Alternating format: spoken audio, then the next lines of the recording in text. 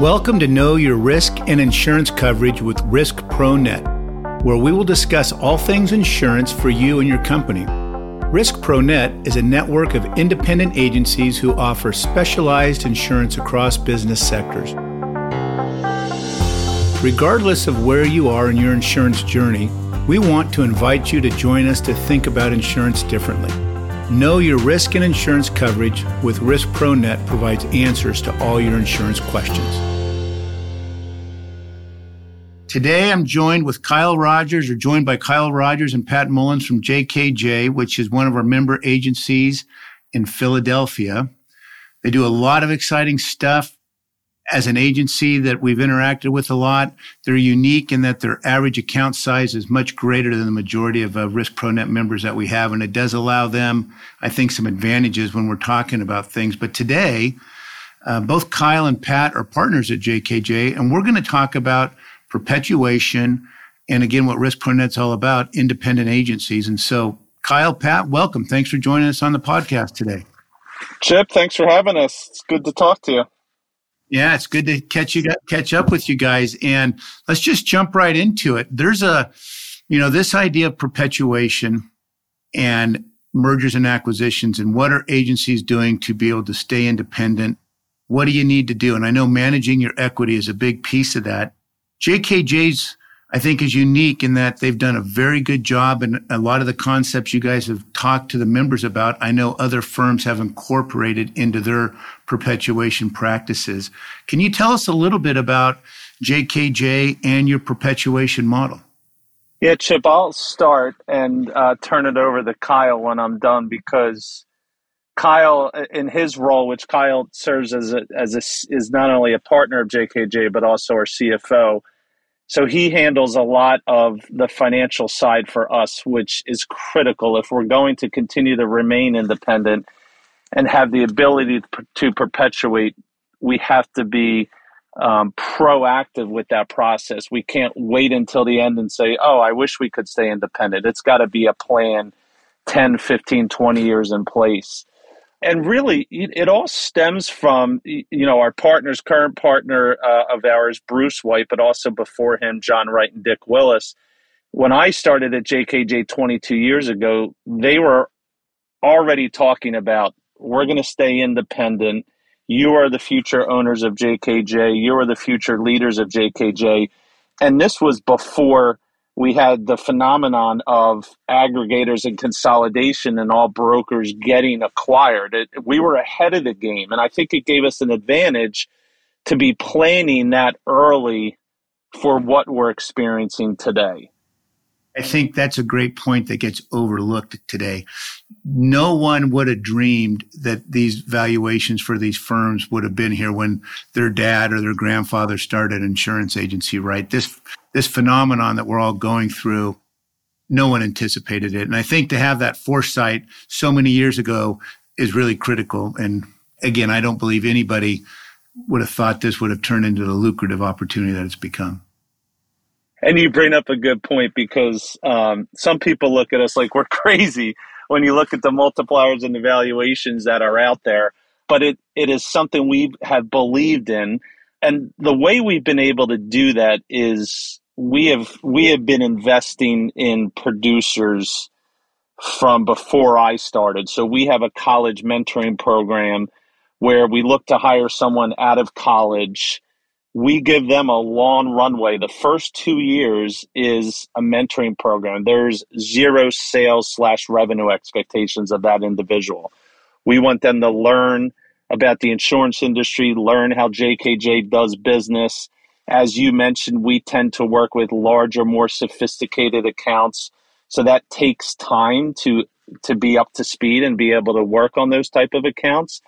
But that process, when I started 22 years ago out of college, the process was learn, develop, and become a future owner/leader. And we're constantly doing that and bringing new people in. In order to continue to perpetuate, our valuation still goes up. So we're going to need more and more buyers and acquirers within JKJ as we continue to grow and become larger in scale. So this investment that we have in producers and the training and mentoring is critical.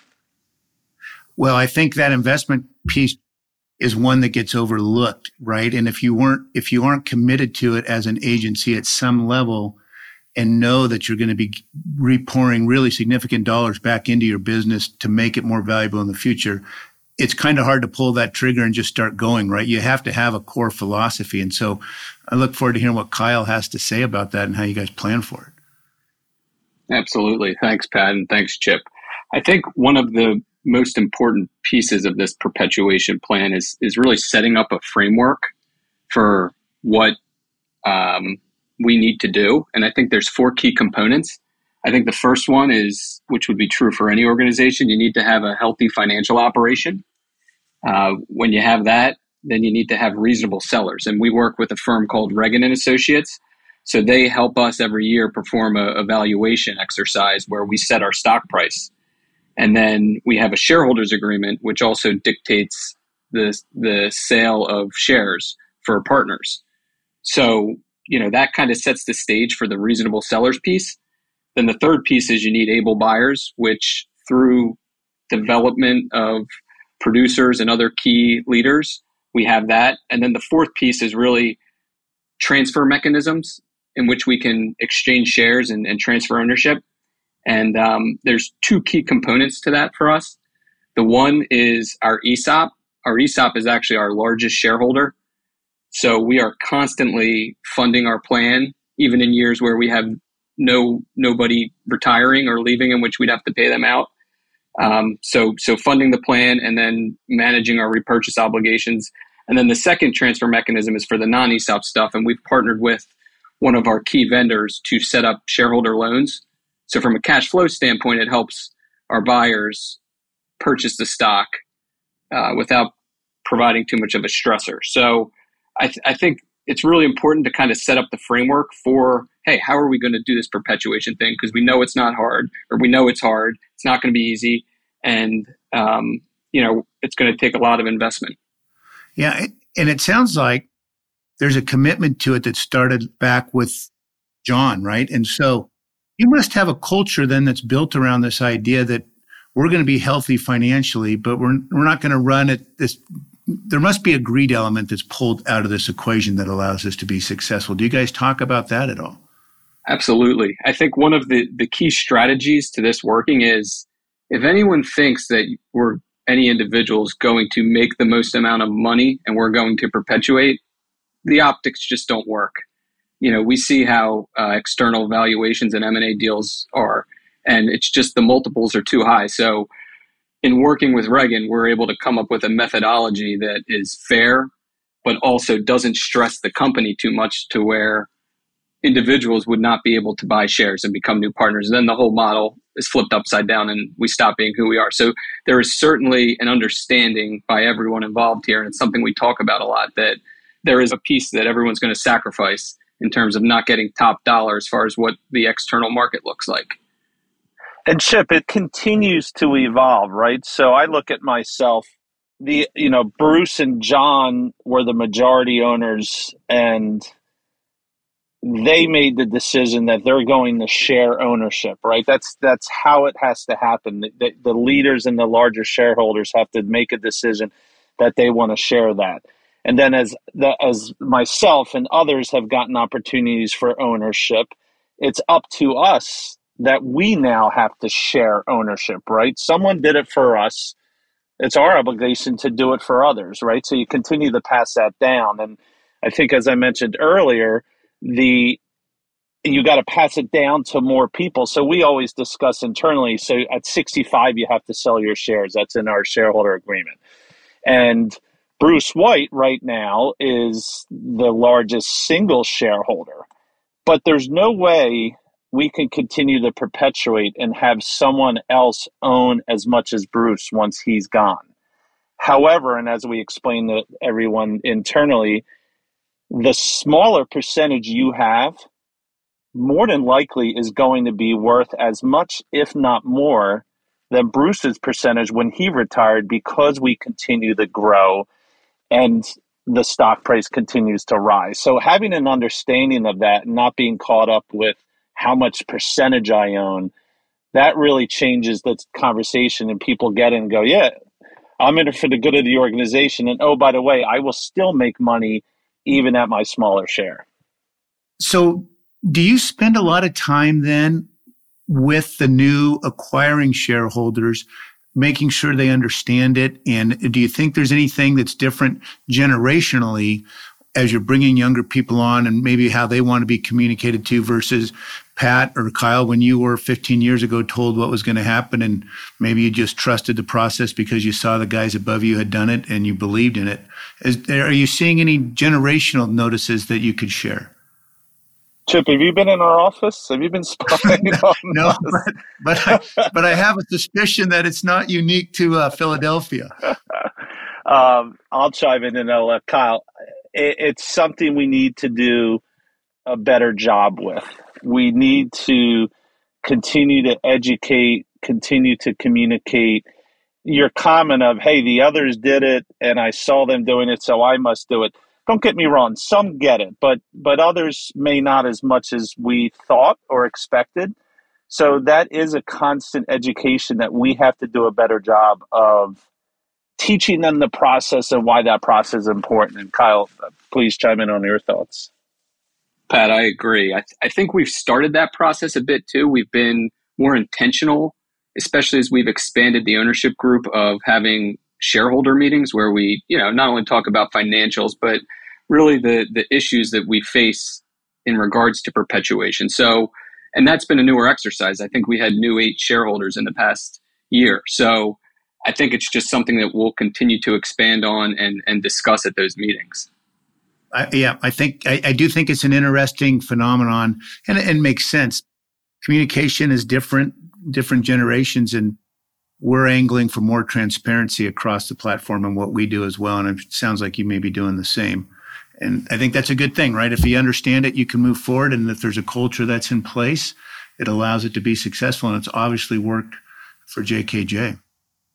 If you had some advice for somebody who says, hey, I'm a 60, 70, 80% shareholder of my firm, maybe more, and I got to figure out a way to perpetuate this thing. Is it too late if you haven't started up by now? Do you have any opinion on that?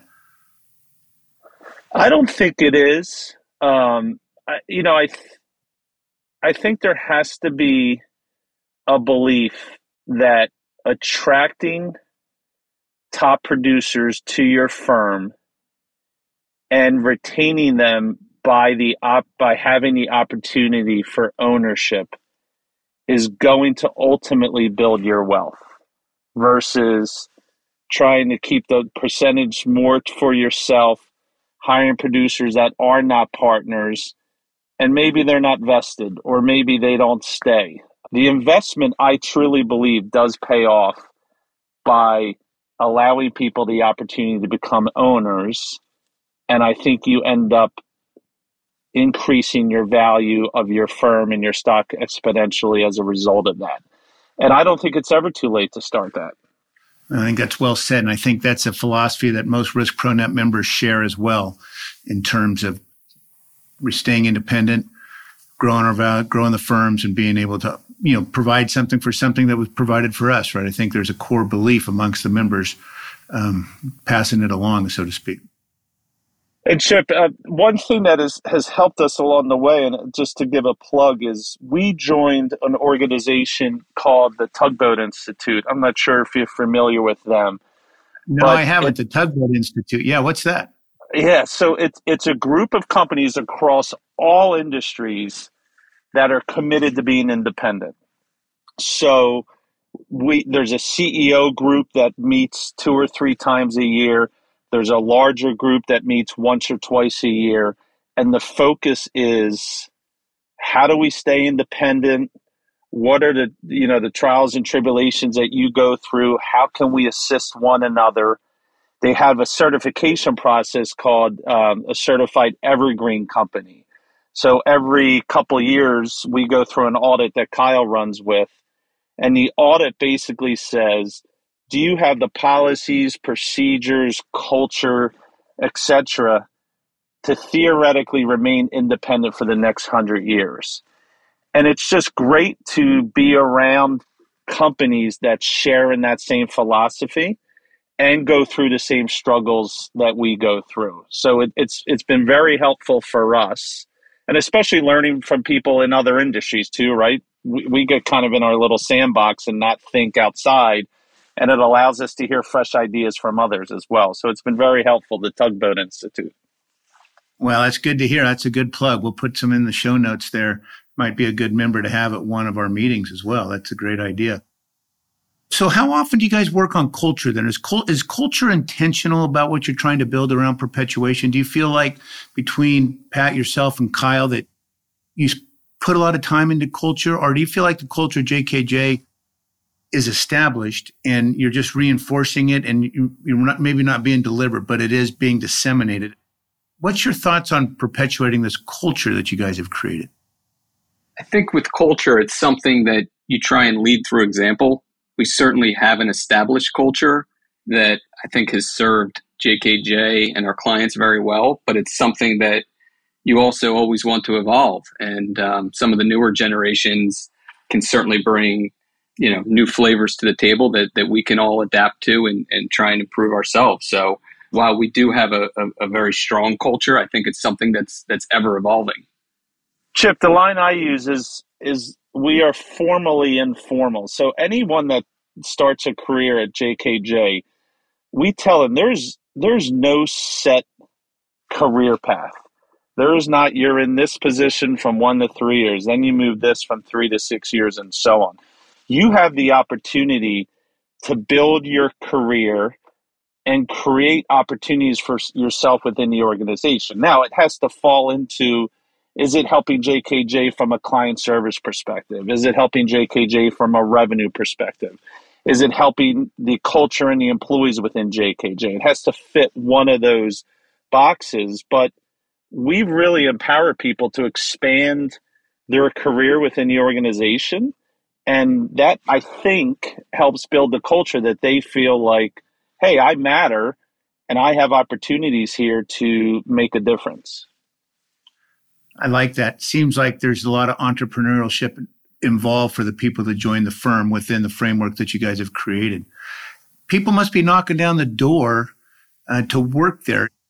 How you doing with finding producers? And I know you have some unique things that's available to you with insurance being a big part of some of the universities in town in Philadelphia. But to be able to take that long-term view, so many firms, I think, struggle with, do I just get on the churn and burn with new producers to make them successful? Or do I invest all the resources for a 2-year period of time, not knowing if it's going to work out? Obviously, that has worked for you guys, but I think you're probably in the minority on taking that long-term approach. Do you have an opinion on that? We are in the minority. We've tweaked and we've changed somewhat. So it used to be college mentoring program, hire someone out of college, train them for 2 years. We've now started a real robust internship program that we're trying to identify rising seniors for a 10-week internship and use it almost as a 10-week interview to see, do we think this person could become a successful salesperson? So it gives us a little glimpse on their potential before hiring them full time. And as committed as we continue to be on the college mentoring program, we have expanded to someone in another sales job for 2 to 6 years and transition them into the insurance industry. So it's kind of become a blend, but constantly, Kyle mentioned Reagan, they have metrics on if you're going to be a growth firm, how many producers you have to have in development at any one given time. So we really focus on that and always have, right now, I think we have maybe close to 6 producers in development at various levels, and knock on wood, they're all hitting metrics and they all have a great potential to succeed within JKJ. That's wonderful. So Kyle, what percentage of your budget is geared towards this? Does it must go up every year? Is it something you monitor, or is it just, or how closely do you financially monitor this investment? It's something we pay very close attention to. Again, it's one of those things that in working with Reagan, they have various metrics that we pay close attention to. Producer development is one of them. So as a percentage of revenue, we're looking to hit that benchmark. And it's really going to be critical to our model because, hey, all of our top producers now will continue to produce. But if we're making the proper investment and then getting those newer producers validated, they're going to help drive that growth 3, 5, 10 years down the road. And in doing so, they're also creating new buyers. So we realize that it's something that we have to continue to do. Otherwise, this model doesn't work. You have to constantly create new buyers as you're growing. And the investment in the producer role does that for us. Well, you guys have a great story. I know that for a fact. Is there any other items around perpetuation that you think it's important for the audience to hear that we didn't touch on? I would just say we have a great time doing it. It's a lot of fun. The ability to build an organization and careers, and then allowing others the opportunity for ownership. It's one of the best parts of our roles, and we have fun doing it. Just to add to that, I think having an ESOP is something that we've been very intentional about. I know I touched on that earlier, but it allows us to share in the growth and success of the company with not just outside ESOP owners, but every employee here that helped drive value and deliver value to our clients. So that's something that we are very proud of, and we continue to plan to have that be part of our perpetuation strategies. Yeah, I like that. I know ESOPs, they're all over the board these days, but it sounds like it's worked really well for your program and doesn't hinder you at all. So that's super. So it's good to hear. Well, I appreciate you guys sharing a little bit about your thoughts on it. Your names and contact information will be in the show notes. And as a member agency within RiskProNet, this is the type of resources that you have available at your fingertips to call and ask ideas about. And so, again, I think that's the best part of our membership in RiskProNet is having a group of peers that have knowledge on it, something you want to know about, and you can really learn about it and get deep into it with those individuals. So thanks for being on the show today, and thanks for your comments and be willing to participate and help other people. So we'll look forward to seeing you guys soon. Chip, thanks for having us. It was great talking to you. Thanks, Chip. Appreciate it. See you guys later. Also, just so the audience knows, both these guys are pretty humble guys. If I told you what they really do, you wouldn't believe it. So it's a testament to their culture as well. So see you guys later. Thanks, Chip. Take care. We hope you enjoyed this episode of Know Your Risk and Insurance Coverage with RiskProNet. For more information about RiskProNet, please visit our website.